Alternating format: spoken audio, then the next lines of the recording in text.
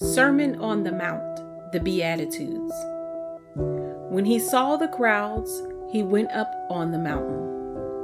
And after he sat down, his disciples came to him.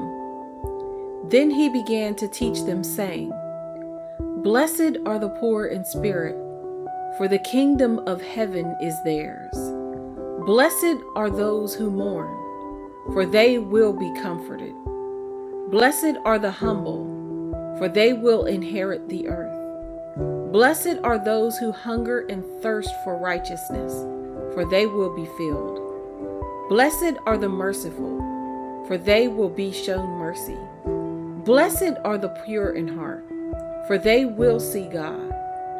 Blessed are the peacemakers, for they will be called sons of God. Blessed are those who are persecuted because of righteousness, for the kingdom of heaven is theirs." 1 Minute with the Bible is brought to you by the Christian Standard Bible.